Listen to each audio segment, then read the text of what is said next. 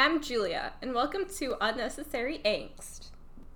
Woo! A very special episode. Yes. AKA Stop laughing. us being all over the place while we're on technical hiatus. But we can't actually do a full month-long hiatus because, we'd miss each other too much. So here we are. We have too much to do, too much to catch up on. It's true. It's so true. Speaking of which, Julia, how are you doing? I'm doing well. Start of summer. I have my class going on right now, preparing for my internship. Got my arm jab a couple weeks ago, so excited to join the world in a few days. Rejoin the world in a few days. Yeah, things are happening. I'm so excited. I'm just excited to go clothes shopping. I know this sounds incredibly superficial, but I really just miss the ritual of going into a store and looking at stuff. I don't know. As someone who has gone into many stores since the pandemic started, I understand. You relate. Thank you. I relate. I haven't been no stores. None. So. I've gone out a couple of times shopping since, but only really since I started getting my vaccines. I needed some new summer clothes. I went to Loft and tried some stuff on in Loft, and I went to Free People, which is not a store to really wander around in because I just am this is not my demographic. I was going to say, I feel like that's not your style, but good for you. But guess what I bought at Free People? What? Overalls. Oh my god, is this the 90s? Anyways, clothing stories. Yeah, I'm excited for you to get to go shopping again, too. I mean, you can give me style tips. Little things, you know. I bought some work clothes recently, but clothes for myself. And I don't know. I always loved clothes shopping. Anyone who knows me knows that. So it's just that little thing for me. I'm so excited to do that. Yeah, but otherwise, I'm trying to think. Otherwise, things are quiet. Getting a car for the summer, doing a car rental, which is very exciting. I have not had my own car in years, so I actually get to go places. I'm so excited for you and me because of this. Yeah, it does benefit you. It does. And then, yeah, I'm drinking a blue, I think it's just called a blue margarita. It's with Curacao. So it's tequila, Curacao, lime. And then I didn't add ice because I hate ice. So, yeah.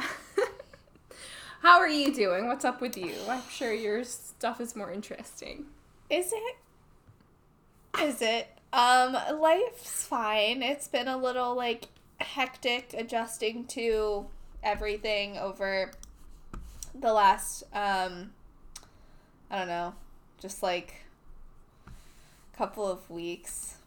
Parenting is still a forever challenge, but it's enjoyable. So just making my way through. Finally transitioned. I know since the last time we talked, I finally transitioned to my new project pretty much fully. So it's been nice to kind of just take a step back and have other people do the work because leading means that I review things and I provide thought leadership and guidance, but I don't have to do the work myself. So it's just a completely different, skill set, and one I'm very happy to flex right now because I'm just exhausted of, doing work. So that's been going really well, at least I think for the last couple of weeks. And other than that, not too much interesting going on in my life other than my continued book purchasing habit that I've officially put myself on a book ban because it's getting out of hand. So I'm on a book ban until at least my birthday. You needed that. I did. I got books in the mail today. But I put the ban But it on was after before I the ordered ban. these. Okay. Yeah, because I wanted, as you know, I've been, like, collecting the Red Queen books, and I've been, like, going to different Barnes & Nobles in my area looking to get King's Cage in hardback, so I have matching hardbacks for the whole series. Mm-hmm.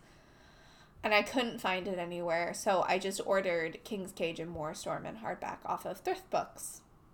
And got them on discount slightly. So those came in the mail. And I could have probably just sent you mine. I don't think I'm ever going to read it again. Yeah, it's fine. It's all good. Not a big deal. And I've been reading The House in the Cerulean Sea, which I'm obsessed with. So good.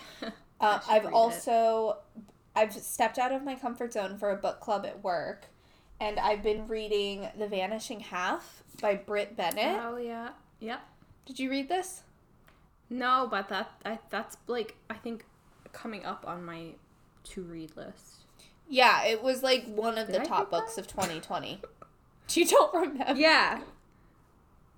I think, like, at some point at the start of the pandemic, everyone was reading that book, and I just remember thinking, like, okay. It's really interesting. It's probably a book that a lot of people were reading in, like, June, when all of the, like, racial stuff started. When, like, the Black Lives Matter started ticking up when George Floyd was murdered, because the whole, like, premise of this book is you have two light-skinned black twins who one of them, like, dives into sort of, like, a black lifestyle and, like, marries a really black guy, has a black daughter, and then the other one passes herself off as white, and kind of, like, the different lives that they lead. So it's really interesting and compelling so far. Our book club discussion on it is next week, so I need to finish it this weekend, but it's a really easy read. And then I'm really excited, my next sort of, like, non-fantasy book, because, you know, I don't read a lot of non-fantasy, but my next sort of non-fantasy book is I'm going to read Imposter Syndrome by Kathy Wang, which is supposed to be, like, 1984 feminist satire, Russian corporate espionage, Silicon Valley.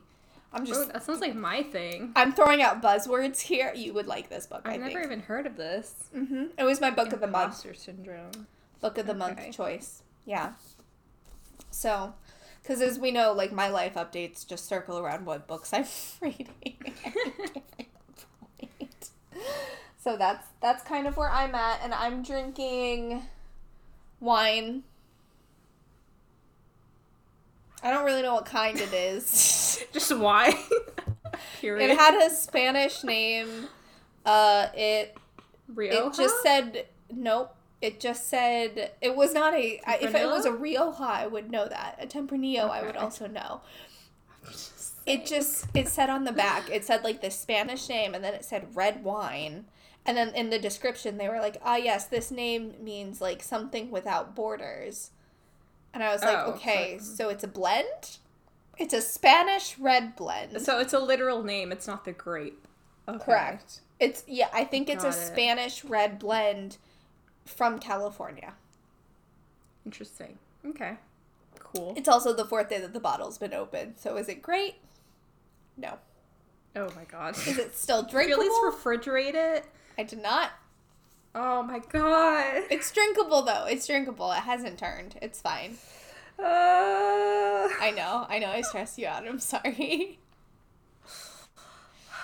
Okay. Moving on. I did not spend 3.5 years in a wine company to end up here with you not refrigerating your open bottles of wine. Listen, how you feel right now about me not refrigerating my open bottle of wine is how I felt about this book that we're going to talk about. Oh, great transition. Give it up for you. That's way more sarcastic than I meant it to be. I, like, generally need, like, good transition.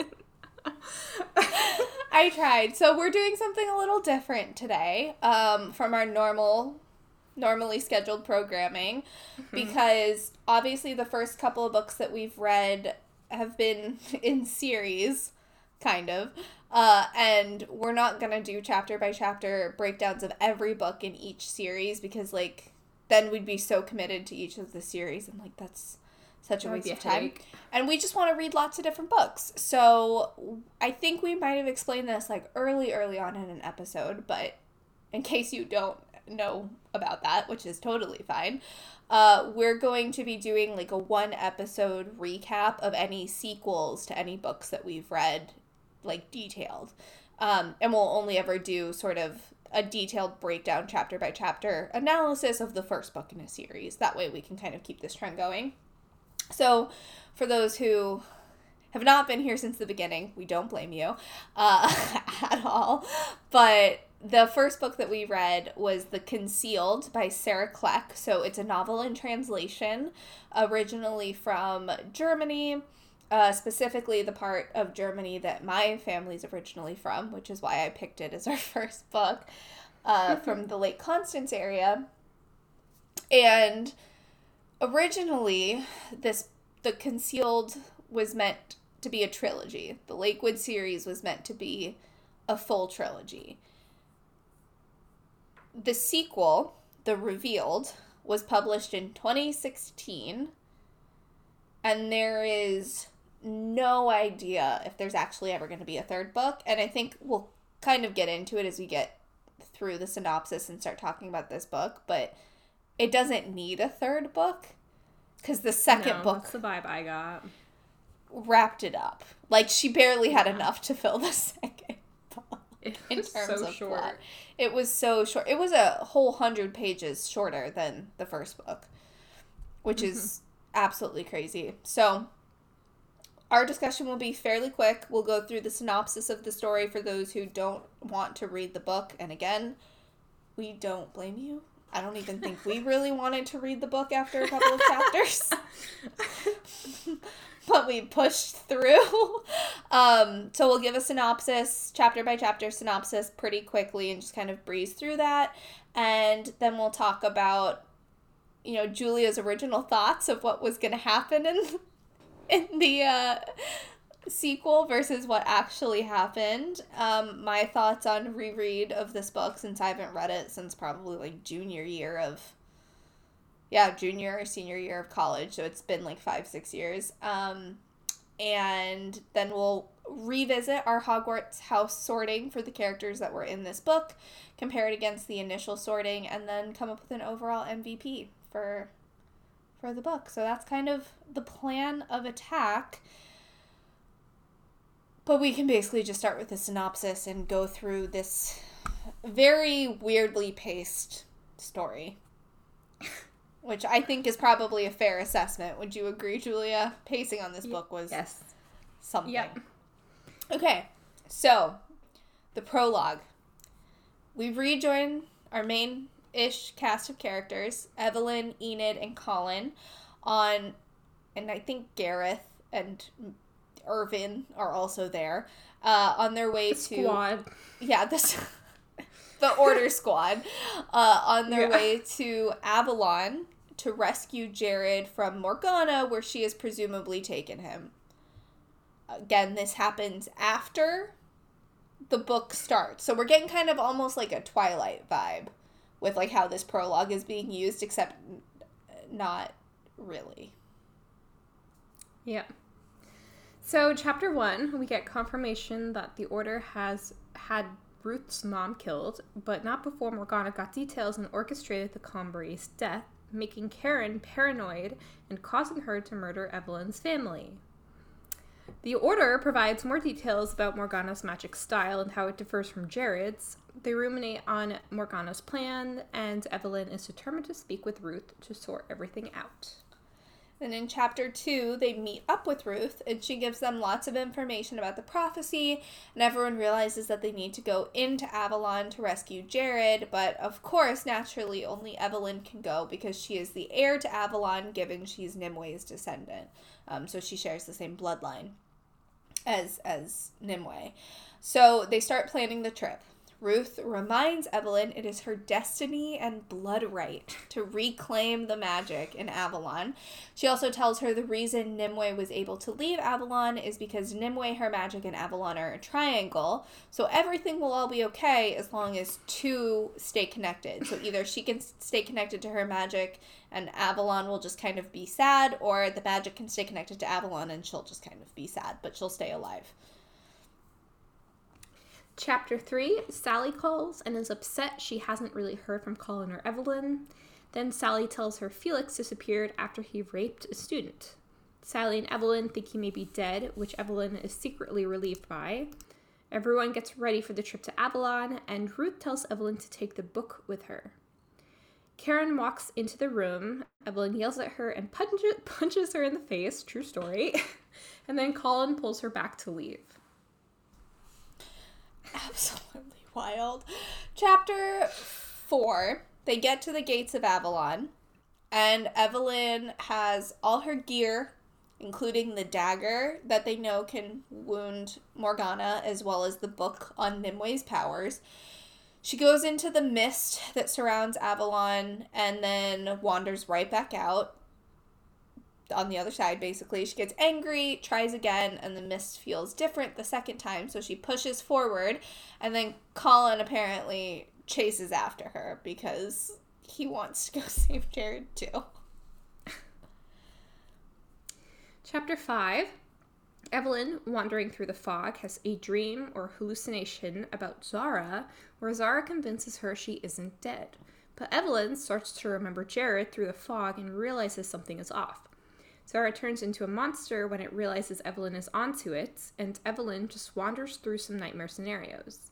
She finally is given a riddle by the mist and solves it correctly, and the mist gives her a warning and she passes through to Avalon. Chapter 6. She spends like a page and a half marveling at the beauty of Avalon and all of the amazingness of all the creatures there. She just kind of wanders through, lost and very unsure of how to find Jared. She overhears some Damnati and realizes that one of them has Felix's voice. And she kind of gets lost in her guilt for a second. It overtakes her for not reporting him to the cops when she had the chance, but she doesn't feel bad at all that the girl's friend took care of Felix, basically killing him. And then Evelyn decides to follow the Damnati. Chapter 7, she follows the Damnati till they take a break and then watches them throwing a boulder at one and stabbing Felix. She tussles with the remaining ones and is saved by a Barghest, here we go, words that I don't know how to say, which looks at her, then bounds away while she faints. That night, she sets up her tent and reads all the bestiary entries in the book. Bestiary entries. I don't know how to speak today. The next morning, she keeps trekking through, running across some skittish nymphs. She gets dehydrated towards the top of the mountain, and one of the nymphs shows her a hidden cave leading to a lake. She goes into the lake, and Nimue speaks to her while Evelyn gives herself over to the water. Chapter 8. Imbued with Nimue's magic, Evelyn finally feels powerful and complete, and the nymphs all rally around her, calling her mistress. She's able to feel the entire island with this magic, including Morgana's darkness as well as Jared's life force. Evelyn practices a little bit with her newfound abilities, can change the water's direction and make it into ice.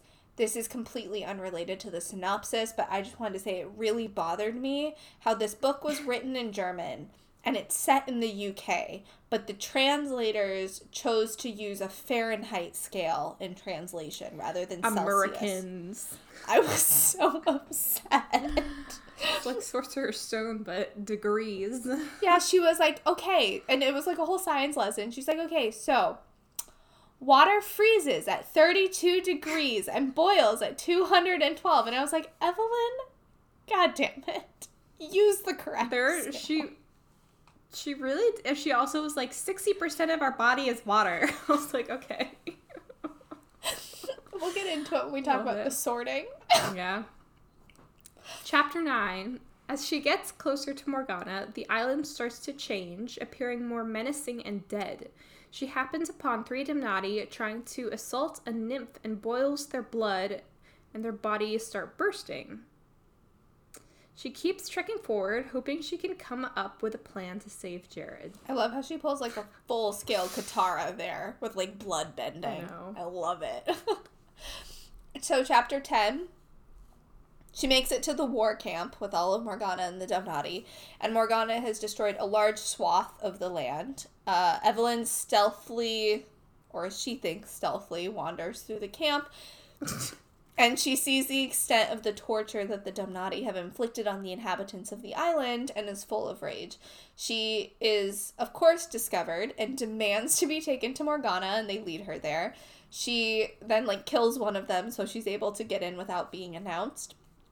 And Morgana is slowly stealing Jared's magic, which, again, causes Evelyn to freak out, so she rages out and attacks Morgana. Her and Morgana battle back and forth with magic, and Morgana is surprised at how powerful Evelyn is.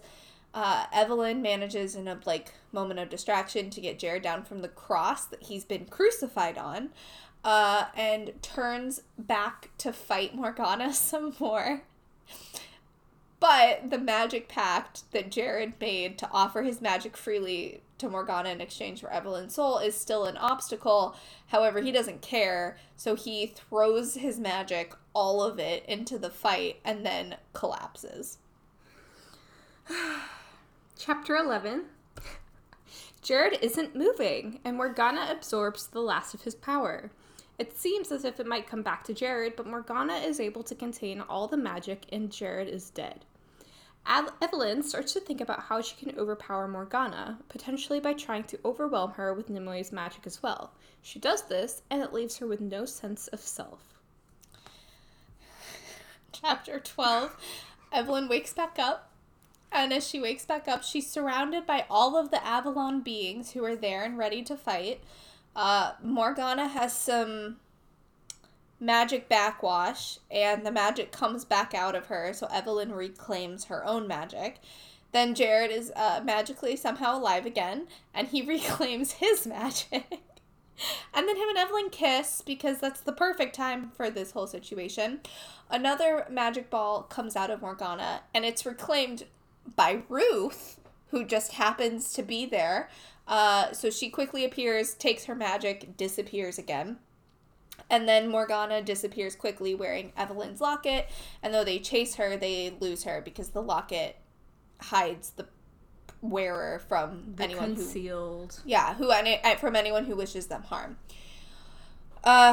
Jared and Evelyn, like, catch up with one another, just have a little chat. Evelyn slaps him. It's my favorite part of the whole book. She slaps him for making the deal without her consent, like, to basically give away all of his magic, but they make up. As they discuss everything, they don't understand how they or Ruth are still alive after giving up their magic, but Evelyn thinks she's found the source of eternal life. Chapter 13. Lucky number 13. Evelyn reveals the magic spring she got the magic from is the Well of Eternal Youth, and because she drank from it and gave Jared water from it, they both survived. But as Morgana didn't drink from the source, she is mortal, so they embark to go kill her. But first, Evelyn has to return the magic, which makes her extremely sad, made slightly better by her and Jared having sex for the first time in the pool. Nothing like a near-death experience. I mean, listen. Sparks some romance. It happened in the first book. They got all handsy after her, like, 3 near-death experiences, so... Oh my god, these two. Star-crossed lovers. We just gotta leave them alone. Chapter 14. Devastated from the loss of her magic, but happy to have Jared back again, Evelyn and Jared leave Avalon in a kind of a bittersweet fashion. She really doesn't want to go, but they have to. As they go through the fog, there are no apparitions this time, so Evelyn realizes Morgana put those there to terrify her. They find Colin just sitting in the mist. He's a total wreck, but Evelyn convinces him that everything he saw wasn't real and gets him to come with them. Chapter 15. They emerge into a music festival, the Glastonbury Festival, and try to chase Demnatus in the crowd, but lose it. Then they run into the Order members. They never saw Morgana, but Ruth emerged and they grabbed her. She doesn't know how to use her magic. Once they get back to the headquarters, they question Ruth, and we learn her mother is a light guardian, and Morgana forced Mary, her mother, to give the magic up to save Ruth when she was younger. Ruth wanted the magic back, which is why she pushed Evelyn to go into Avalon. We also learn Gareth never actually killed Mary, just let her disappear. Ruth orchestrated the whole scenario of the last book, stealing Evelyn's amulets and giving it to Madison to go fetch Morgana from Avalon. Madison's mom explains this explains this all, and Ruth admits it. She regains use of her powers and disappears from the room. Karen rushes in, grateful Jared is alive, but Jared and Enid banish her for life.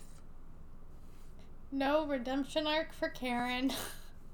She keeps trying, and rejection after rejection. Seriously. Chapter 16, back to the plot of The Concealed. Jared and Evelyn shower and bathe in their clothes again, because that's a thing that they do. But at least there were no panic attacks this time, so that's a positive. After some sleep, stuff starts to get back to normal. They discuss the plan to find Morgana and then go into town to have lunch with Sally and Colin.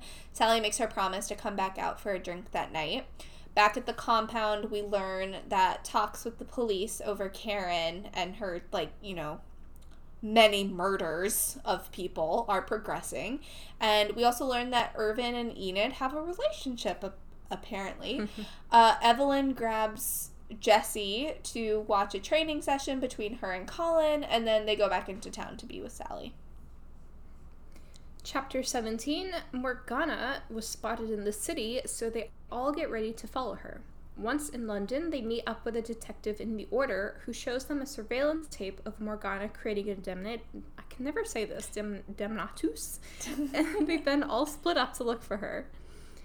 Jared tells Evelyn she has to go to the safe house because she doesn't have her magic. She agrees, and the cop says he will drive her and Enid there, which makes Jared angry. The cop is into Evelyn. I think his name is Adam, right? Adam Parker. Like very plain. Adam Parker. But, why did you use this word in the synopsis? I don't know, it's just how I talk. You talk like this? Yeah.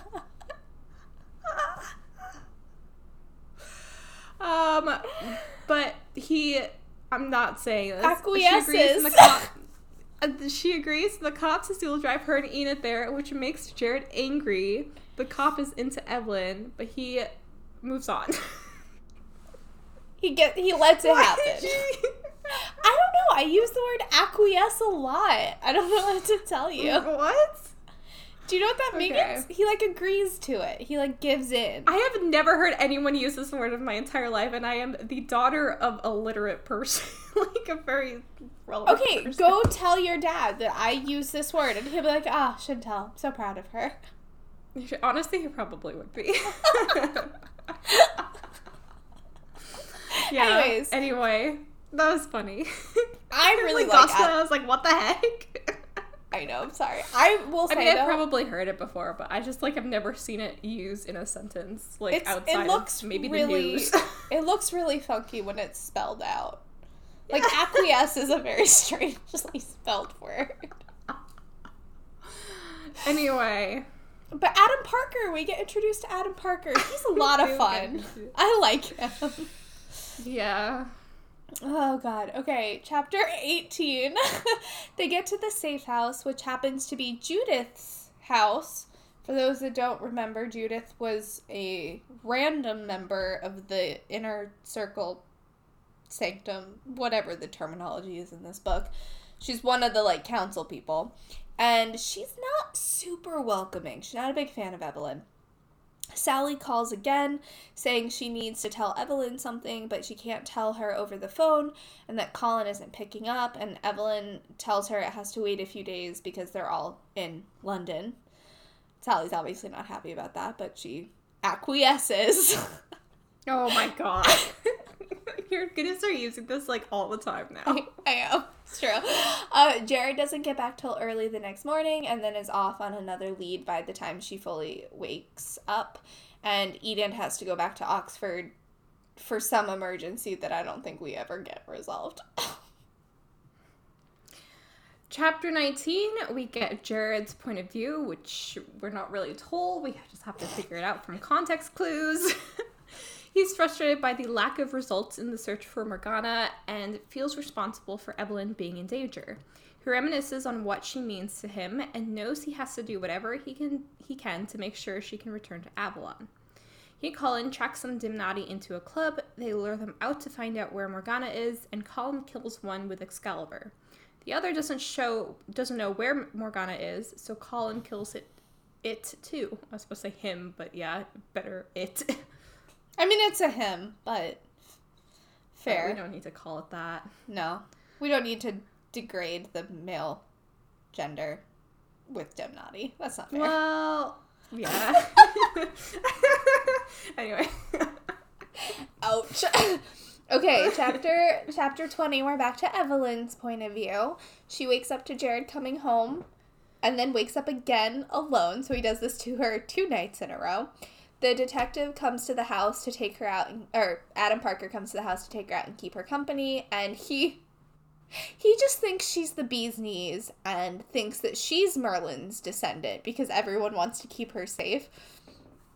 But a Demnatus attacks her, and she takes it down and calls Gareth to come get them. Jared is furious that the detective took her outside, and she gets mad at Jared for treating her like a weakling. They handcuff the Demnatus to the bathroom radiator, but he kills himself with a razor before they could, or it kills itself with a razor before they can question it. Yes, and as Evelyn says, I think she goes, "I'm not a dog." Good for you, girl. She stands up for herself a lot more in this book. Did. Well, it was the way Jared phrased it, and that really annoyed me too. It was like, why did you take her outside? And she was like, "I'm not a dog. No one's taking me for a walk outside. I make my own decisions, dude." Chapter 21, Evelyn calls Jared out for being irritable with her, and she forces him to stay with her that night and actually sleep. During the night, she has a dream, which she thinks will lead them to the amulet at King's Cross. So they get to King's Cross, and Evelyn tries to sense the amulet. They navigate through King's Cross before finding the hiding hole that she may be in, and Jared orders Evelyn to go back, which makes her upset, but she eventually goes. She acquiesces. I was waiting for you to say that. I literally was like, there, you took a breath, and I was like, she's gonna go there. She's gonna go there. The detective gets a radio call that something like a Demnatus was spotted in the subway tunnel, or the tube, since we're in the UK. So Gareth, and Evelyn go to investigate, but it was something much worse than a Demnatus.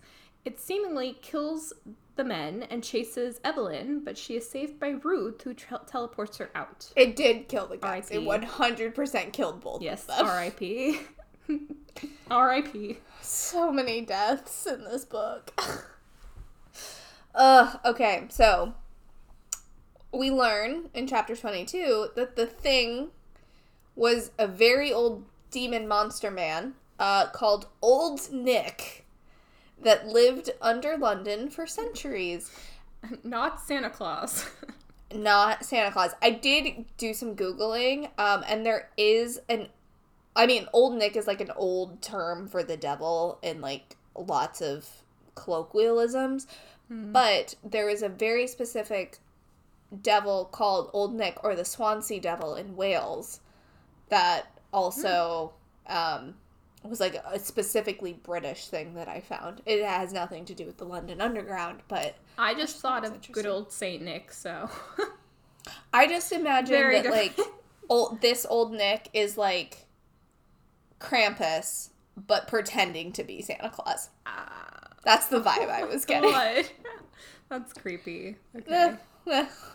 But anyway, so it's lived under London for centuries. Evelyn makes Ruth bring Jared to her at the safe house, and eventually everyone comes back with a Demnatus in tow. They all fight about how she was able to injure old Nick and, like, trying to figure out why that was even able to happen.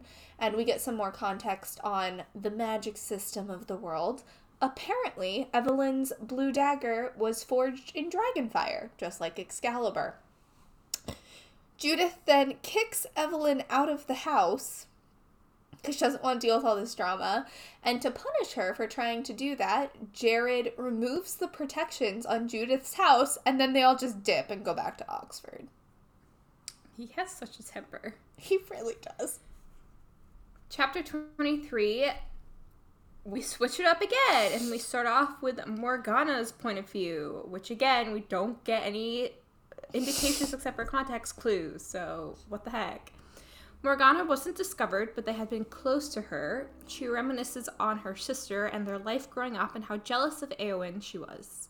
Turns out Morgana was originally supposed to marry Kenneth Combury, and she loved him, but he and Éowyn fell in love, so she married him instead. Morgana tried to tear the family apart, and eventually Éowyn died.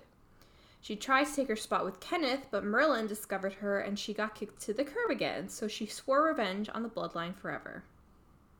Old Nick comes to visit Morgana, offering to help her. She just wants Evelyn and promises her Jared in return. She hesitates given how pure Evelyn's soul is, but is willing to work with him. He says she will succeed if she can get Ruth's magic back, and he has a plan to do so. The fact that she hesitated made no sense to me, but I was trying to figure that out too, but whatever. Neither here nor there. It's like we're not trying to humanize Morgana at this point. That doesn't make sense. No. We get a whole backstory when, like, she's clearly about to die, but whatever. Well, we get a whole backstory in which she's still evil. Like, it doesn't humanize her at all. Ugh. Okay. Chapter 24. We're back to Evelyn's point of view. They all get back to Oxford, and Enid is... Oxford. I'm the Aflac duck. I'm the Aflac duck in Britain on vacation. It's great. Enid is apparently devastated over the loss of Gareth. Like, this is described in so much detail. You would think that she was dating Gareth and not Irvin. But what do I know of why people get upset? They interrogate the Damnatus that they captured to try and get info on Morgana, but they don't get a ton. Evelyn goes outside for some, like, fresh air, and Ruth shows up and kidnaps her, taking her to Morgana and Old Nick. And if this hasn't been clear, her light guardian powers allow her to appear and disappear as well, so she can basically teleport or apparate. So Morgana has taken Hannah, Ruth's daughter, prisoner to get Ruth to bring Evelyn to them, and also so she can steal Ruth's magic. Evelyn tries to convince Ruth that giving over her magic to Morgana will not save her daughter, and tells her to go get Jared instead, which Ruth does. She disappears, but then Old Nick cuts Evelyn's throat, but magically she doesn't bleed out, and it heals. So that's fun. Old Nick disappears because he's a little freaked out by all of this. Evelyn jumps on Morgana to grab the amulet and free Hannah. Ruth ends up bringing Jared, grabs Hannah, disappears from everything. Jared and Morgana fight until Old Nick reappears, holding Sally, because he kidnapped her. I knew that was coming at some point. Morgana threatens to kill Sally unless Evelyn takes Morgana back into Avalon and gives her Nimwe's magic, but then Ruth reappears with Colin, and Colin chops off Morgana's arm with Excalibur. Old Nick disappears again, and Jared kills Morgana once and for all. Chapter 25. Sally starts screaming because Colin is dead, hit fully with a blast of magic from Morgana. Everyone yells at Ruth for bringing him there, and there's lots of mourning, with Sally being inconsolable. We learn that it is because she is pregnant, which is what she had been trying to tell Evelyn and Colin earlier. I quit. I just... Unnecessary. Chapter 26. Lots more mourning. We get Gareth and Colin's funerals, and we're reminded that Sally's baby is King Arthur's heir, yet she has no idea. But Jared initiates both her and her mom, and they tell them everything. And after some time, they all start going back to class. Ruth shows up one evening and quickly gives Evelyn a notebook of her mother's with the truth about Nimue. Mary had been following both the Conburys and the Lakewoods for years, trying to defeat Morgana and also make sure that the families were safe and protected from Morgana. And this notebook description ends with an address. Chapter 27. We get Nimue's point of view, which again, we don't get any indication of. Nimue is living in a flat in London with a big bathtub. It's very important. Contemplating her immortality and resenting all the suffering she has had over the years.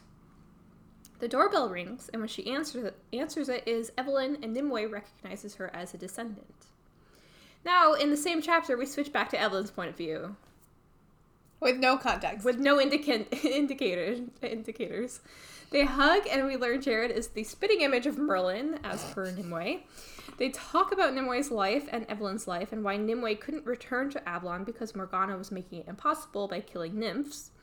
All of Nimue's descendants have died because she only has drunk from the source in Avalon, and apparently drinking from the source makes you immortal. So Jared and Evelyn are now immortal. They tell Nimue Morgana is dead and try to give the amulet back to her, but she tells Evelyn to keep it, and then Evelyn says she wants to take Nimue home. Epilogue. Evelyn and Nimue go to Avalon. Nimue is finally home, and she decides to give some of her magic to Evelyn. The end. The end. We made it. That's definitely a duology. Like, there is nothing I could possibly think of happening in book 3 except for, like, Nimue and Evelyn interactions, but, like, that feels so, like, final to me. Well, the only thing that was left open was old Nick saying, "I'll see you again," like, to set him up as being the villain of the third book. But that's not interesting to me. Like, I don't care. No. Yeah. I don't care about any of this. It was such a strange book. Honestly, I don't even think it really needed to be a duology. I think you go for a 450-page standalone fantasy novel. You cut out a lot of the intro of the concealed of, like, them going to class and coming back from class and going to class and coming back from class. And waking up and going to sleep and waking up and going to sleep. Right. You cut out the entire Felix plot. It doesn't need to be there. And including in the second book, did not need to be there. We did not need to know Felix got turned into a Damnatus just to be murdered. Like, that's not necessary. And then you have them chase Morgana, because by the time you meet Morgana, then you're probably about halfway through the book. Conflict ensues. Chase her into Avalon, get her out of Avalon, do a little bit of chasing, maybe, and move on. You don't introduce Adam Parker. You don't introduce old Nick. Like, the pacing of this whole duology was just so bad. Yep.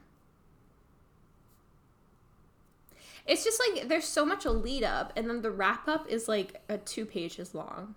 That's what blows my mind. It's like, we spent so much time setting up these characters and the plot, only to have, like, basically be book 2, have the action, and then that's it. Like, Colin's dead, and they give 2 pages of, like, the post-war, basically, and then move on.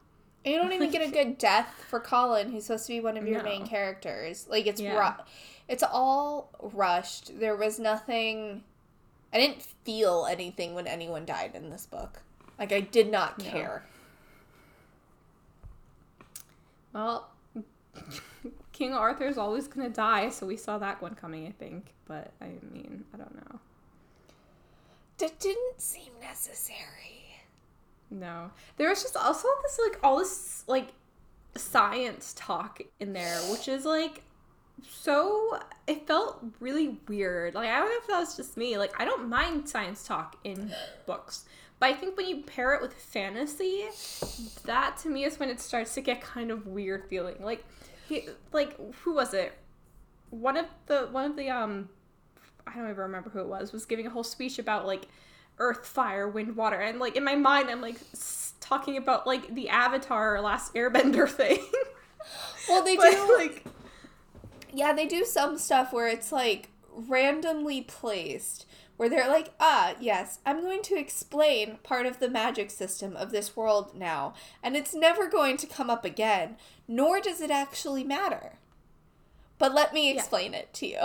And it's just like a little mini lecture.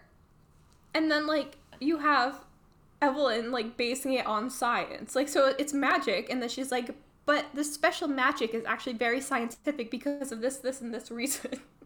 Well, and then her and this reason is phase changes of water. I'm like, Evelyn. And the body is 60% water. I get this is a YA book, but, like, can we not be so juvenile with our science explanations if we're going to use science? Like, I know. I just... We got a whole science class, middle school science class in here. Did. There was, okay, but, like, also, speaking of, like, really weird explanations of things, there was a point when they were talking about Excalibur, and Colin was the one, he goes, like, Excalibur was forged in dragon's fire? What? I was like, everyone knows this.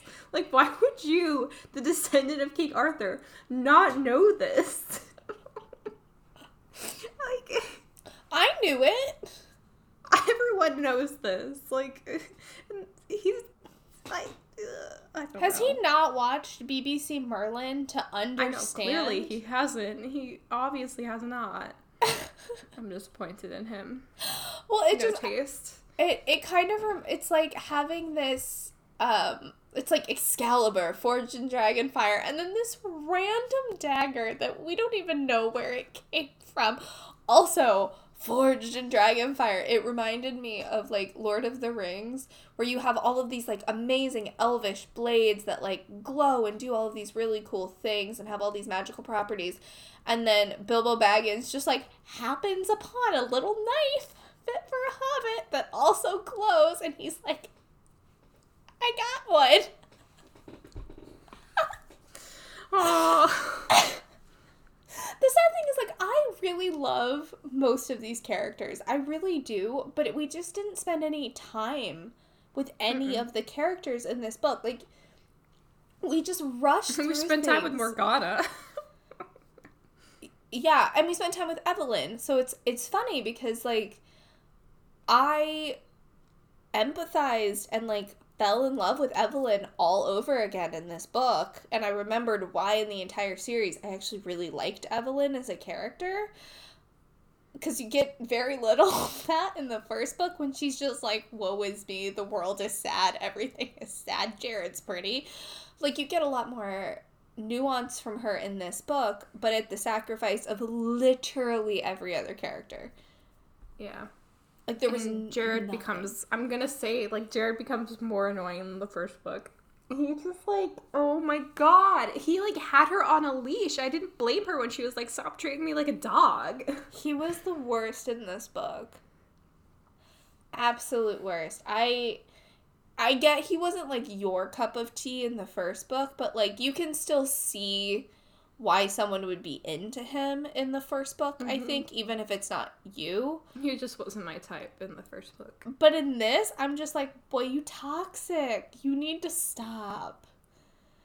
He was, like, all over her. And the whole, like, Adam Parker storyline thing that was going on, where, like, he was presented to be, like, to make Jared jealous. I was like, is this really necessary? Like, it's just making Jared look even more possessive. And it's not a good, like, you can have cute possessive. Like, I think that you can have relationships where, like, one kind of gets jealous more easily and it's made into a cute kind of lighthearted thing. This was not cute. He was, like, staring down Adam Parker like he wanted to murder him for just talking to Evelyn. Well, and, like, okay, so the thing is, I agree. I 100% agree with you. I think the point that did not come clearly across that we're meant to remember is that, like, Jared can sense people's intentions and emotions with, like, his magic feeling powers. And so he can probably tell if there are impure thoughts about his girlfriend. But, like, dude, that's gonna happen. You have a pretty girlfriend. You need... The guy's, like, single and her age-ish. Like, you need to get over it. You need to trust... Like, be proud that you have her. Don't be weird about it. And trust her. Like, yeah. She fought through an army of Damnati to, like, rescue you from Avalon. She single-handedly rescued you from Avalon. She made you immortal. And also, she stabbed a Damnati in the middle of London on her own. Like, she's doing fine. Collins trained her well. Trust your friend, trust your girlfriend, and stop being in your feelings. He just, I don't know, he turned so toxic in this book, and it made me sad. But anyways, let's stop ragging on it, because that's not nice. There were probably some good things about it, too. I can't think of any off the top of my head, but... Yeah, I just checked through my highlights. I really liked the scene when she... It reminded me a lot of the Narnia movies, because I haven't read the books in, like, years, but,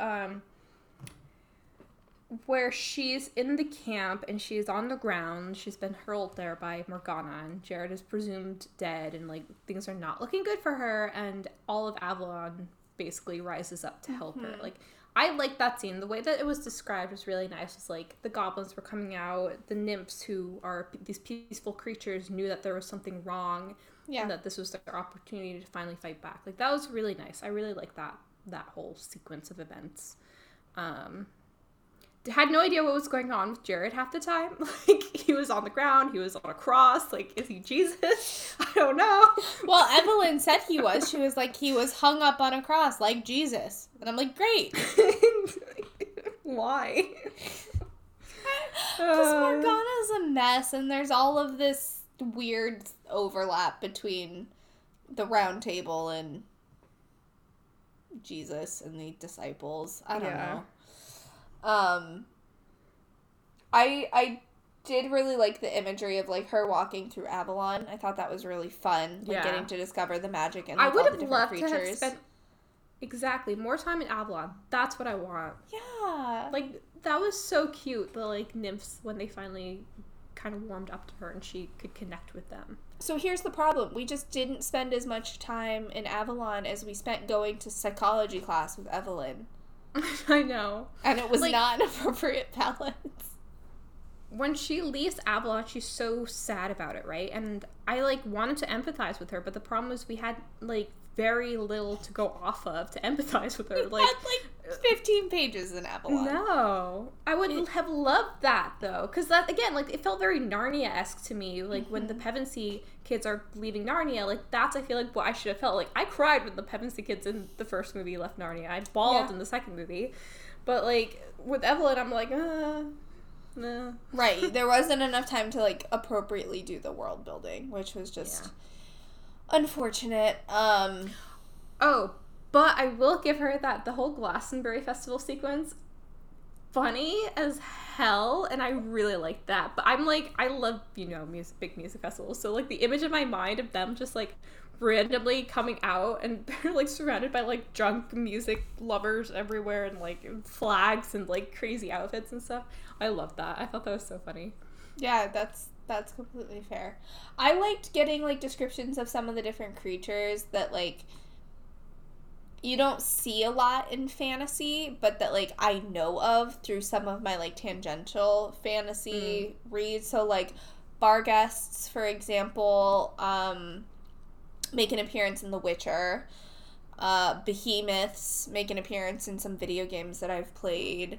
Like, getting exposure to some of those, like, fantasy creatures, which is why I wanted more time in Avalon, too, because I'm like, world building, give me this. Instead of the, like, random descriptions of magic that never matter at all. It's like, don't build a magic system if you're not going to use the magic system. It's true. But Why don't we talk about your predictions that you made at the end of the first book when we read it versus what actually happened. So I'm gonna rattle through these and we can kind of like go through how many you actually hit. First one, very generic. They figure out Morgana's plans. Yes.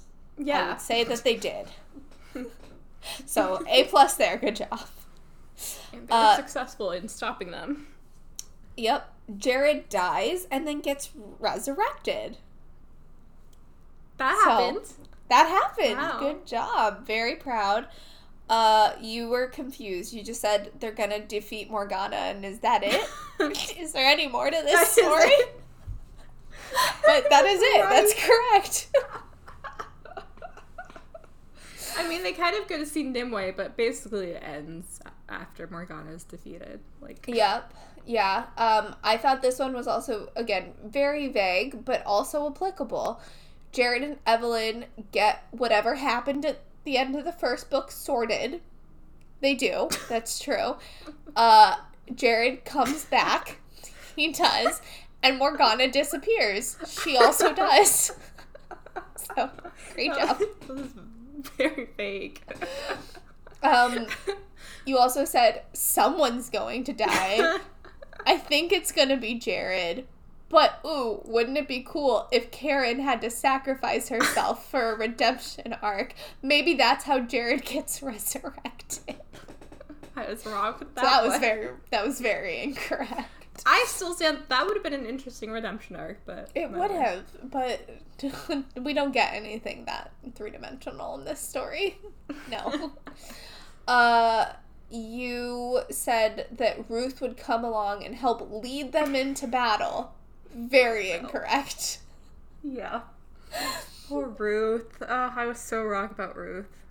Yeah. I asked you when we were going through it, I said, location. Where is it going to be set? And you asked me, you were like, are they going into Avalon? And I was like, I can't answer that question. But you didn't originally think Avalon. You thought they might go back to the site of Jared's family's death. Which honestly would not be the most morbid thing that happened in this book. But they didn't go there. And then we made a joke that they were all going to go to Wales to visit the tomb of Myrddin. Sad. They didn't do. How good would it have been, though, if they ended up doing that at the end when Colin dies and they're like, okay, we're going to bury Colin with Myrddin? Because I feel like that would kind of make sense. But it wouldn't. Maybe if Jared died, but he won't because he's immortal. But Colin, like, where does, like, Colin, is he just going to be with his, like, family plot or something? That seems so, like, boring. Or maybe he'll go to Sally's family's plot. True. I don't know.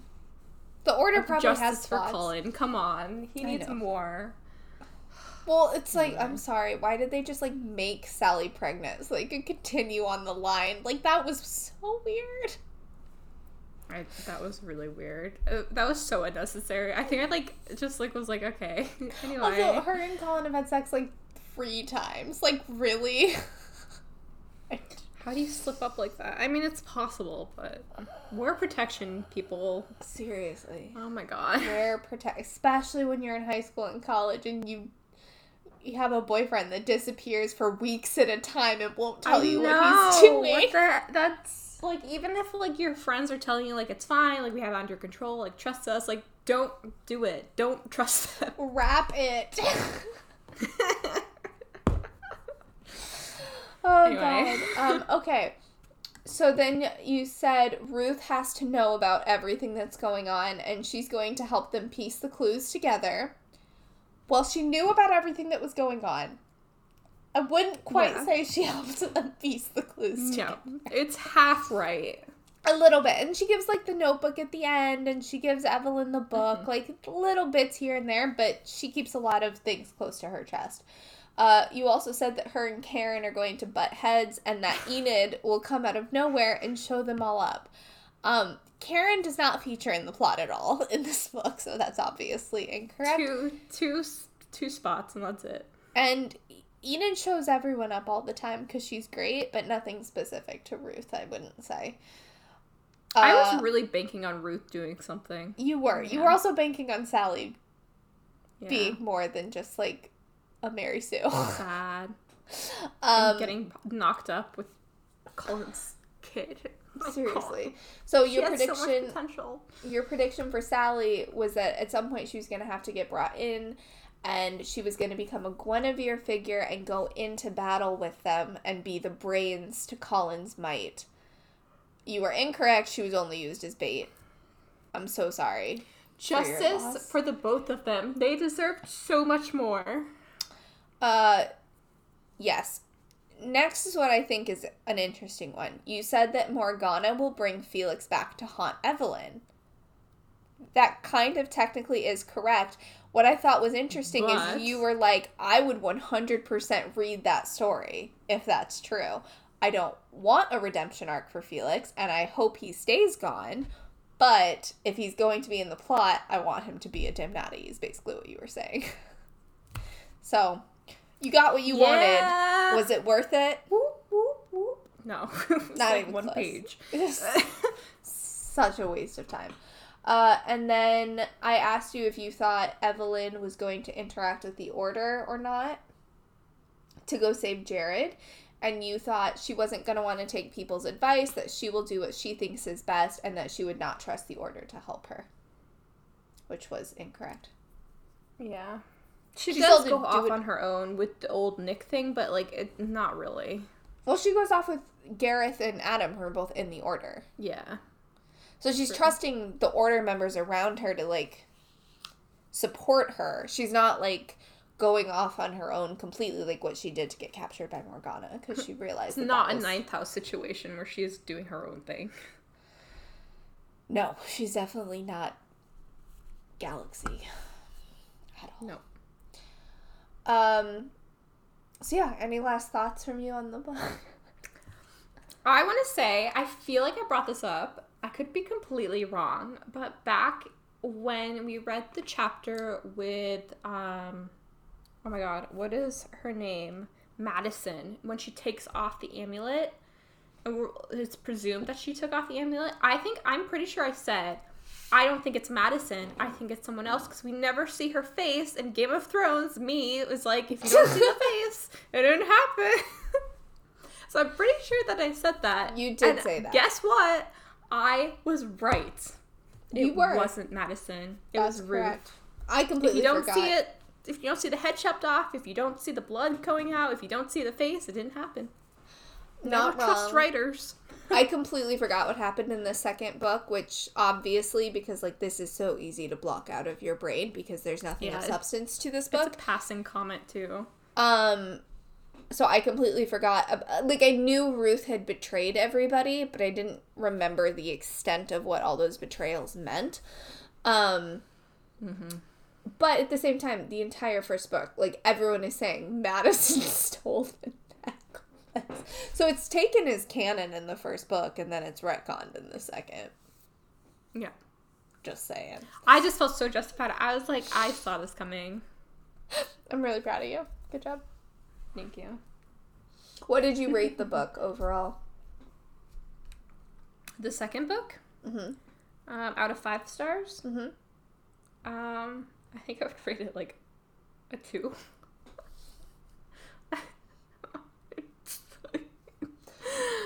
Fair. I just like a 2 because Evelyn gets a backbone, but nothing more than that because there's just like nothing else for me to like give it anything.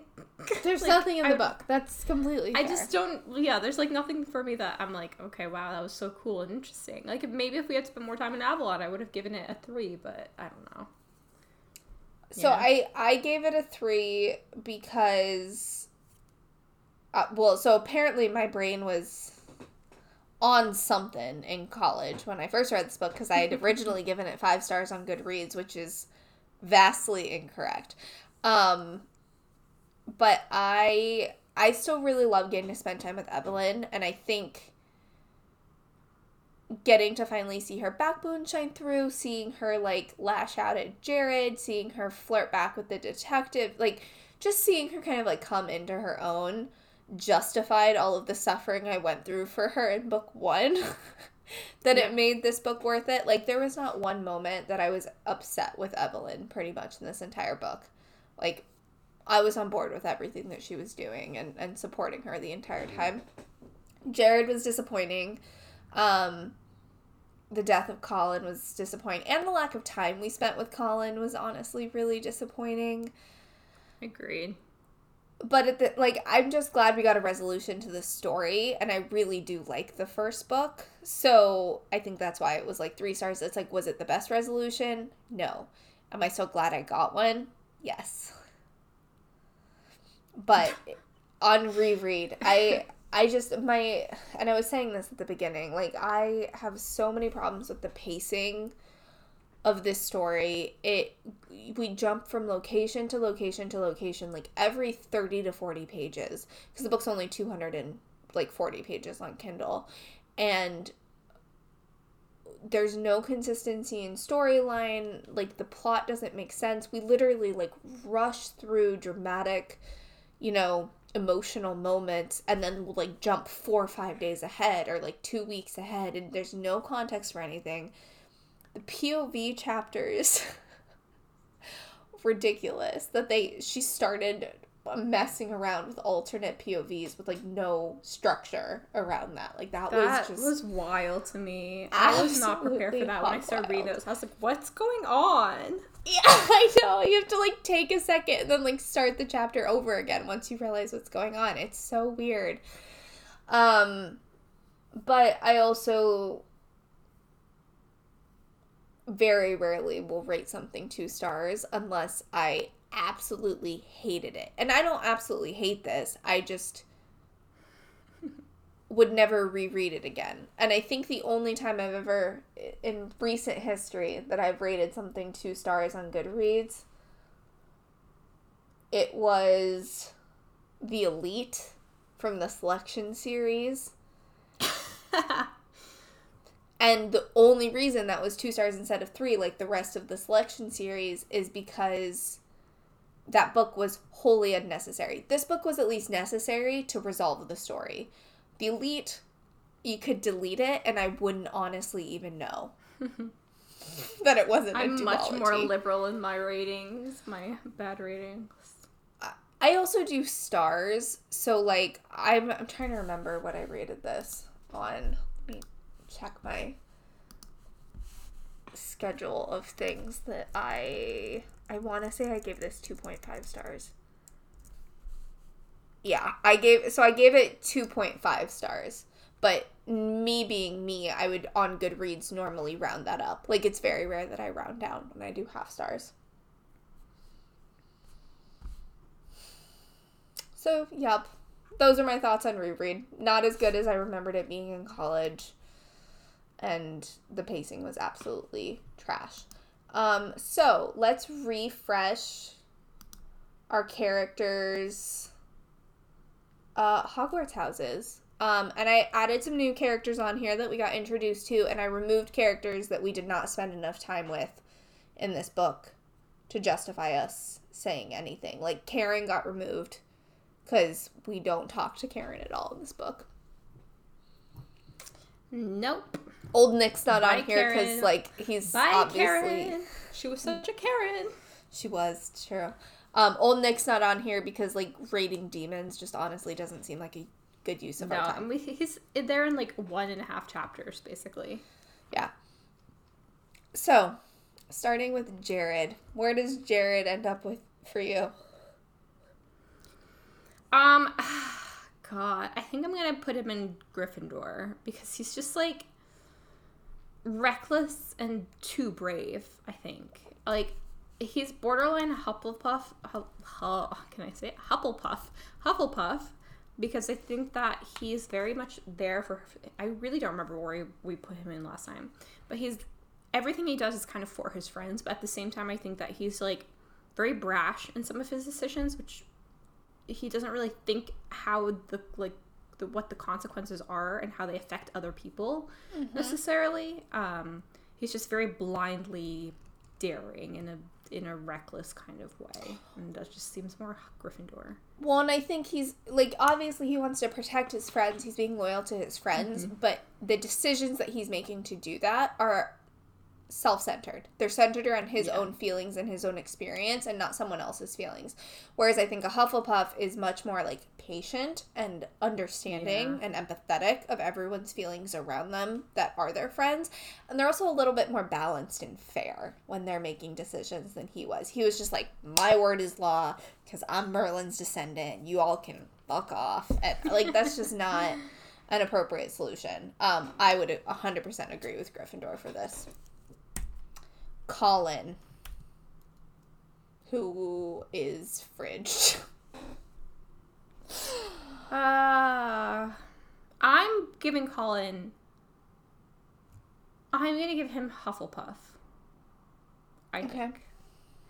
I just think that he's kind of like he really is the other side of the coin for Jared, right? Mm-hmm. Like, he is also very brave, but he's much more braver in, like, the how do I help everyone, and how, like, it's much more selfless. It's much more, like, he thinks things through, I think, a lot more. He doesn't, like, when he is brash, it's because... Did he need to run into the mist, though? But I think that he was worried about Jared, and he was worried about... Evelyn. And so when he is brash, it's because he's worried about his friends, and it feels more heartfelt than whatever the heck Jared is doing.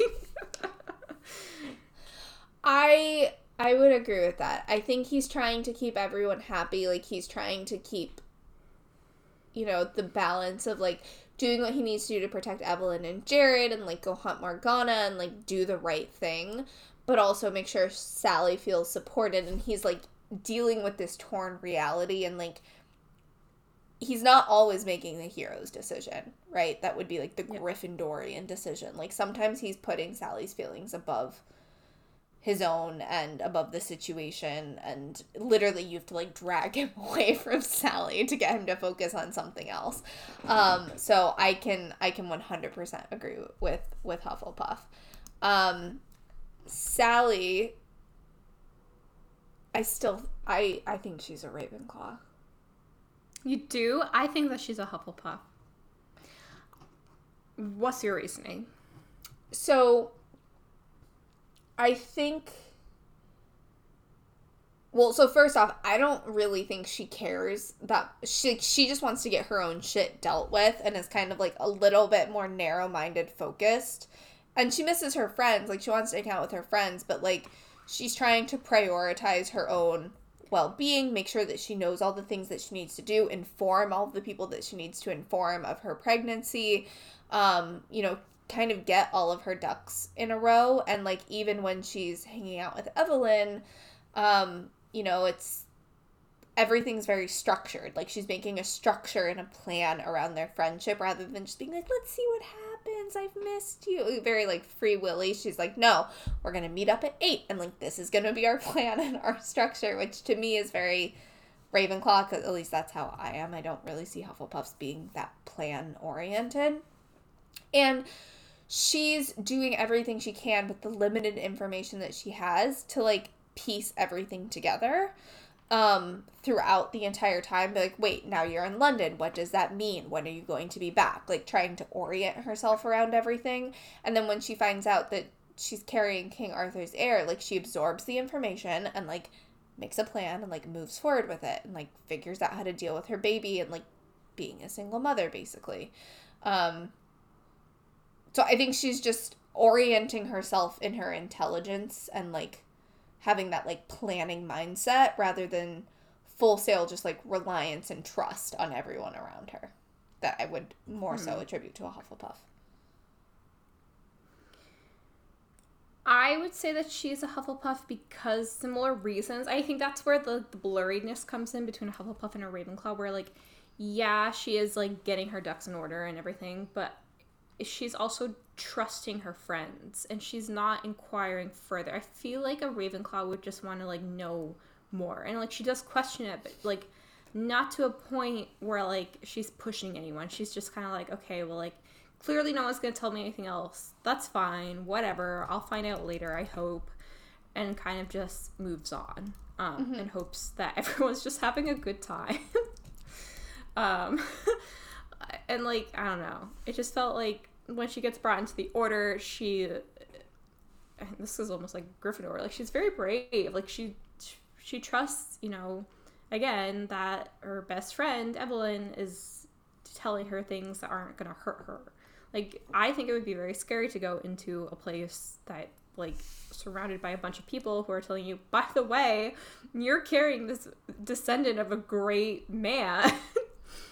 And she's like, okay, like, I'm gonna deal with it. And, like, that to me, that just seems very Hufflepuffy, because, like, she trusted Colin, she trusted Evelyn, so she's gonna trust the order to keep her safe and, like, hope that everything's gonna be fine. And never, like, questions anything, I guess, too much. Yeah. Yeah, that's fair. I mean, she can be a Ravenpuff. Yeah, I think that would be a good house for her, Ravenpuff. Ravenpuff. Well, because, like, that's, I mean, when we do secondary houses and, like, hybrid houses, I'm always a Ravenpuff. So, like, I think I relate to Sally a lot. Yeah. Where it's like, oh, so you still get a lot of that empathy that you don't get with every Ravenclaw. But the predominance slightly leans a little bit towards Ravenclaw. Like, that's how I see her, basically. But I agree with all the points that you made. Enid. Ravenclaw, to me. Because she is so put together. She's just, like, taking in all... She's like you. She's like, okay, I'm going to make a list, and we're going to do it like this, and we're going to go here, and we're going to be here, and we're going to do this, and then you're going to go here. And, like, when they find the three of them at the Glastonbury Festival, she's like, we're at the festival, like, and now we're going to go home, or we already have Ruth in the car, like, she can't figure out her magic, and we're going to go do this. Like, it was just, like, she's such a, like, cadet. She's like, we're going to just get this all done, and we're not going to worry about everything. And the only time we really see her break down is when she's with whatever his name is, the other order member, who she apparently has something with. That's the only time that she ever shows any sort of, like, worry, you know. Every other, like, all the other times that we see her, she's just very, like, factual and going to do everything by the book and do it because she needs to, like, redeem herself for everything that happened with Karen. And well, and even when she goes and tells the cops everything with Karen, like, she is putting herself in danger, but she's like, logically, I understand this is the right thing to do because, like, I did the wrong thing previously and I need to atone for that one thing, and I'm not doing it because, like, I feel this great sense of, like, need. It's just my brain is telling me that is the right thing to do, and I'm also going to figure out a solution so I don't go to jail and I'll still be here for my kid. Like, she still puts in place those contingency plans, I'm assuming, so that she's gonna be Scots-free. I agree with Ravenclaw for her. Gareth. Gryffindor. Interesting. I was gonna say Hufflepuff. Oh, I just, like, he seems very, like, Chad to me. Like, very, like, like, a bodyguard figure. Like, no fear, we're gonna do this because it's the right thing to do, and I'm gonna take care of everything. Don't you worry about it. Like, that's, I don't know, that's just it for me. So the reason I say Hufflepuff is I think the difference is going back to that ounce of, like, fairness in determining what is the right thing to do. So Gryffindors are very brave, but I would not say that a lot of Gryffindors... let me rephrase this. A lot of Gryffindors are not leaders. They may be very brave, but that doesn't mean that they are leaders and that they make decisions very well. And Gareth explicitly ignores the directions and instructions that he's been given from Karen over the years. See, to me, that's brave. That's why I would say it's Gryffindor, but interesting. So, to me, that's fair. Like, he's actually weighing all of the pros and cons of the decisions that he's making and thinking about, like, what is the fair thing to do in a particular situation. Like, taking into consideration everything that Karen is saying, balancing the scales, taking into consideration the innocence of the peoples that he's being asked to assassinate, and, like, making the decision that, A, he can live with, but that also feels like the right and fair and just decision for him to make.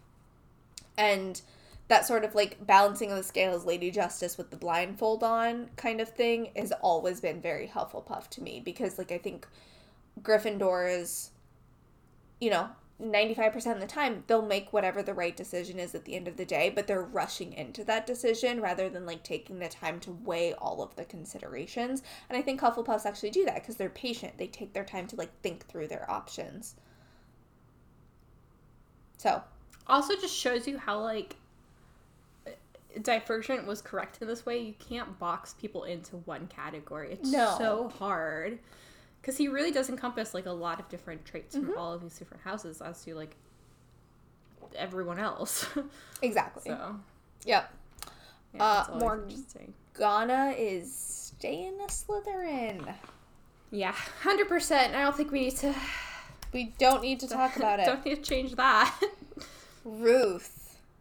Ah, she really disappointed me. I don't know. I am tempted to say Slytherin because I feel like the way that she went about things just felt so, like, sneaky and, like, mean and manipulative and just, like, very, like, all of the really bad traits of Slytherin when you think of a Slytherin. Like, nothing was for the greater good of anyone but herself. And her family. It was for the greater good of herself and her family. And Slytherin, we've talked about this on past episodes, but, like, loyalty is different depending on which house you're looking at. And for Slytherins, it's that familial bloodline loyalty is where loyalty comes into play. Exactly. I would agree that we can put her in Slytherin in this go-around. Our baby girl, Evelyn. What do you think? She's still a Ravenclaw. Yeah, I agree. I think this one, like, with her, like, spitting science facts, like, girl. She's like, okay, I'm going to figure out my magic. I'm going to move my hands this way, and I'm going to... It was so in-depth, too. I was like, okay. I got bored, honestly, partway through. I was like, I don't want to sit here listening to you, like, think about, like, oh, like, the human blood could boil. It's just like this leaf. The leaf. I could decay the leaf. I'll freeze it. And then the nymphs get mad and she's like, okay, I'll unfreeze it. Sorry. I was dying her entire magic practice scene. Like, God, it was so good. And it was kind of also one of those things in this book where she kind of like woke up and finally realized that like she's capable. And then she was just like, oh, cool, wow. I have a skill set. I'll use that. Great. I need that moment. She's not like bragging about her skill set. Even just her fighting, right? Like her fighting and her magic. She's like, I have this skill set. I'm gonna use this skill set. She's not bragging about it. She's not like trying to teach other people how to do it. She's not trying to use it for some greater purpose. She's just like, yep. Let's get better at this. Oh boy. Evelyn, I'm so glad you figured things out. My little Ravenclaw baby. Okay, this one might be kind of hard, but Nimue. Oh, that is hard. I think she's a Hufflepuff. She just, like, when she's talking about not being able to go back into Avalon because Morgana knew that the creatures of Avalon were really important to her, so she would just continually kill them every time that she came back into Avalon. That just gets me very, like, worried. Like, she doesn't know the nymphs personally, but she knows that they're creatures part of the world that she belongs in, so she's very, like, worried about that. She recognizes immediately that Evelyn is somebody important as part of, like, you know, a descendant or whatever. As soon as she knocks on the door and just like trusts her immediately. It's like, come in. Like this woman who is thousands of years old. You have eyes like mine. Great. Come in. Yeah. She kind of gave me very Professor Trelawney vibes there. Oh, Professor Trelawney is a Ravenclaw. Oh, interesting. I didn't know that. She was giving me Newt Scamander vibes. That's even better. I like that. That's a Yeah. better relation. Yeah. Yeah. Great. I agree with Hufflepuff, or everything you just said. 100%. Okay. Detective Parker. Adam Parker. He seems like such a himbo to me. I don't know. Like, I don't really know a lot about him, but He's a little Gryffindor himbo. He flirts unabashedly. Yes, He runs exactly. into danger, not thinking about the consequences. Exactly. He doesn't my really God. care to like learn more about what he's fighting No. Like the whole radio thing where they're like, there's somebody in the subway, and he's like, where? I got this. He like, doesn't ask for more information. I was like, okay. for. Himbo's great description. Yeah, Gryffindor's easy. Okay, and then last but not least, but maybe least, Judith. I think think Slytherin. Yeah, okay. Thank God, me too. I like wasn't sure like if Slytherin or Ravenclaw, but I think she leans more Slytherin. She seems too like shifty to be. It's a the Ravenclaw. self-preservation for me. Yeah. That's it. I think Exactly. that's all we need to Yeah. say. Okay, so in terms of comparison to last time for the characters that we had overlap on. So recap quickly. This time we sorted Jared into Gryffindor, Colin into Hufflepuff, Sally is like a Ravenpuff, so Ravenclaw Hufflepuff split, Enid into Ravenclaw, Gareth as a Hufflepuff Gryffindor split, Morgana into Slytherin, Ruth into Slytherin, Evelyn into Ravenclaw, Nimue into Hufflepuff, Detective Parker into Gryffindor, and Judith into Slytherin.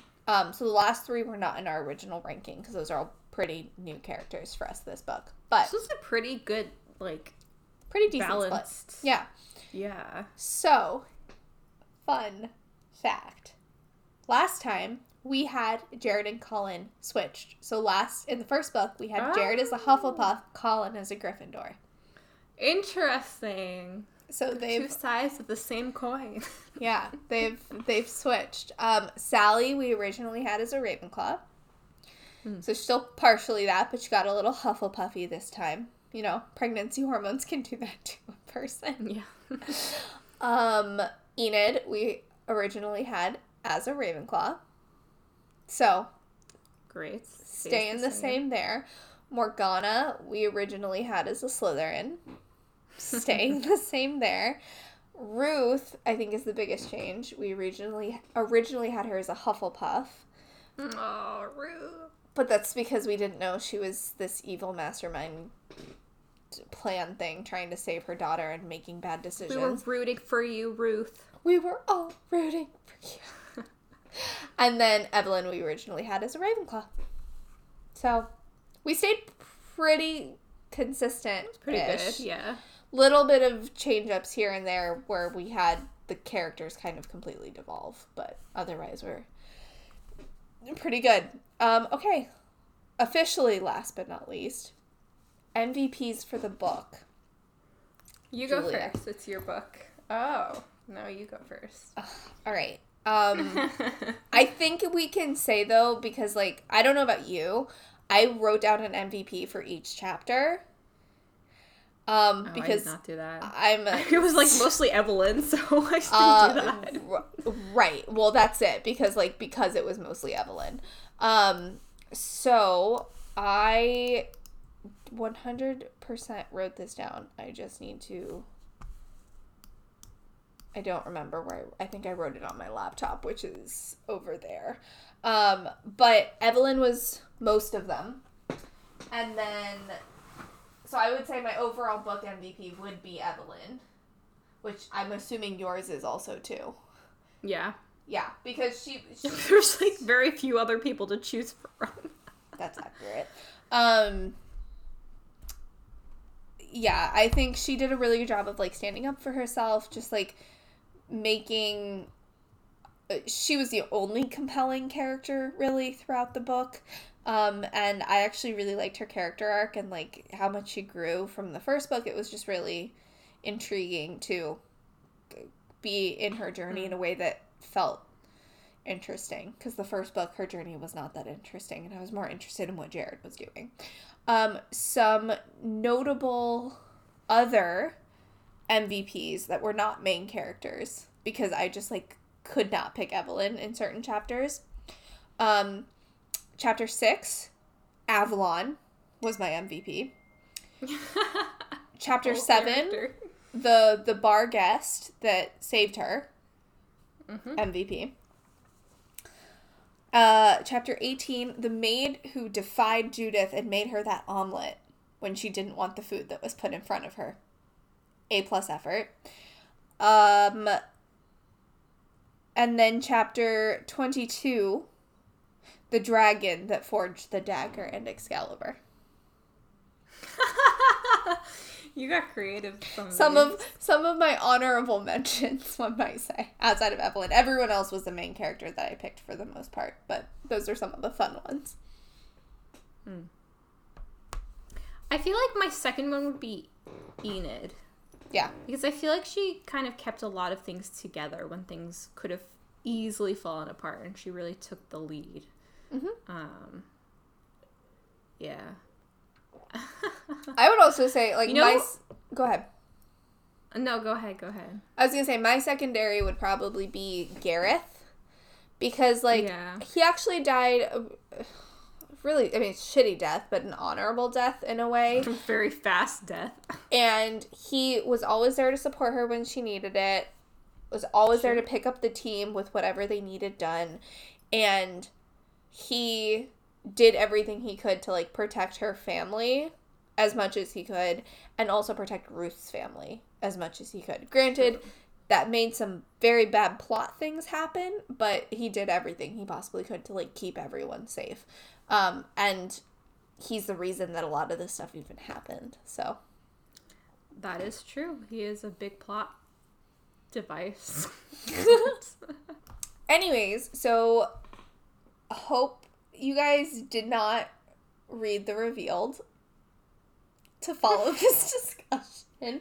I mean, read at your own risk. It wasn't that bad. It just was not good. Yeah. Is that fair description? Yeah. It reads through it.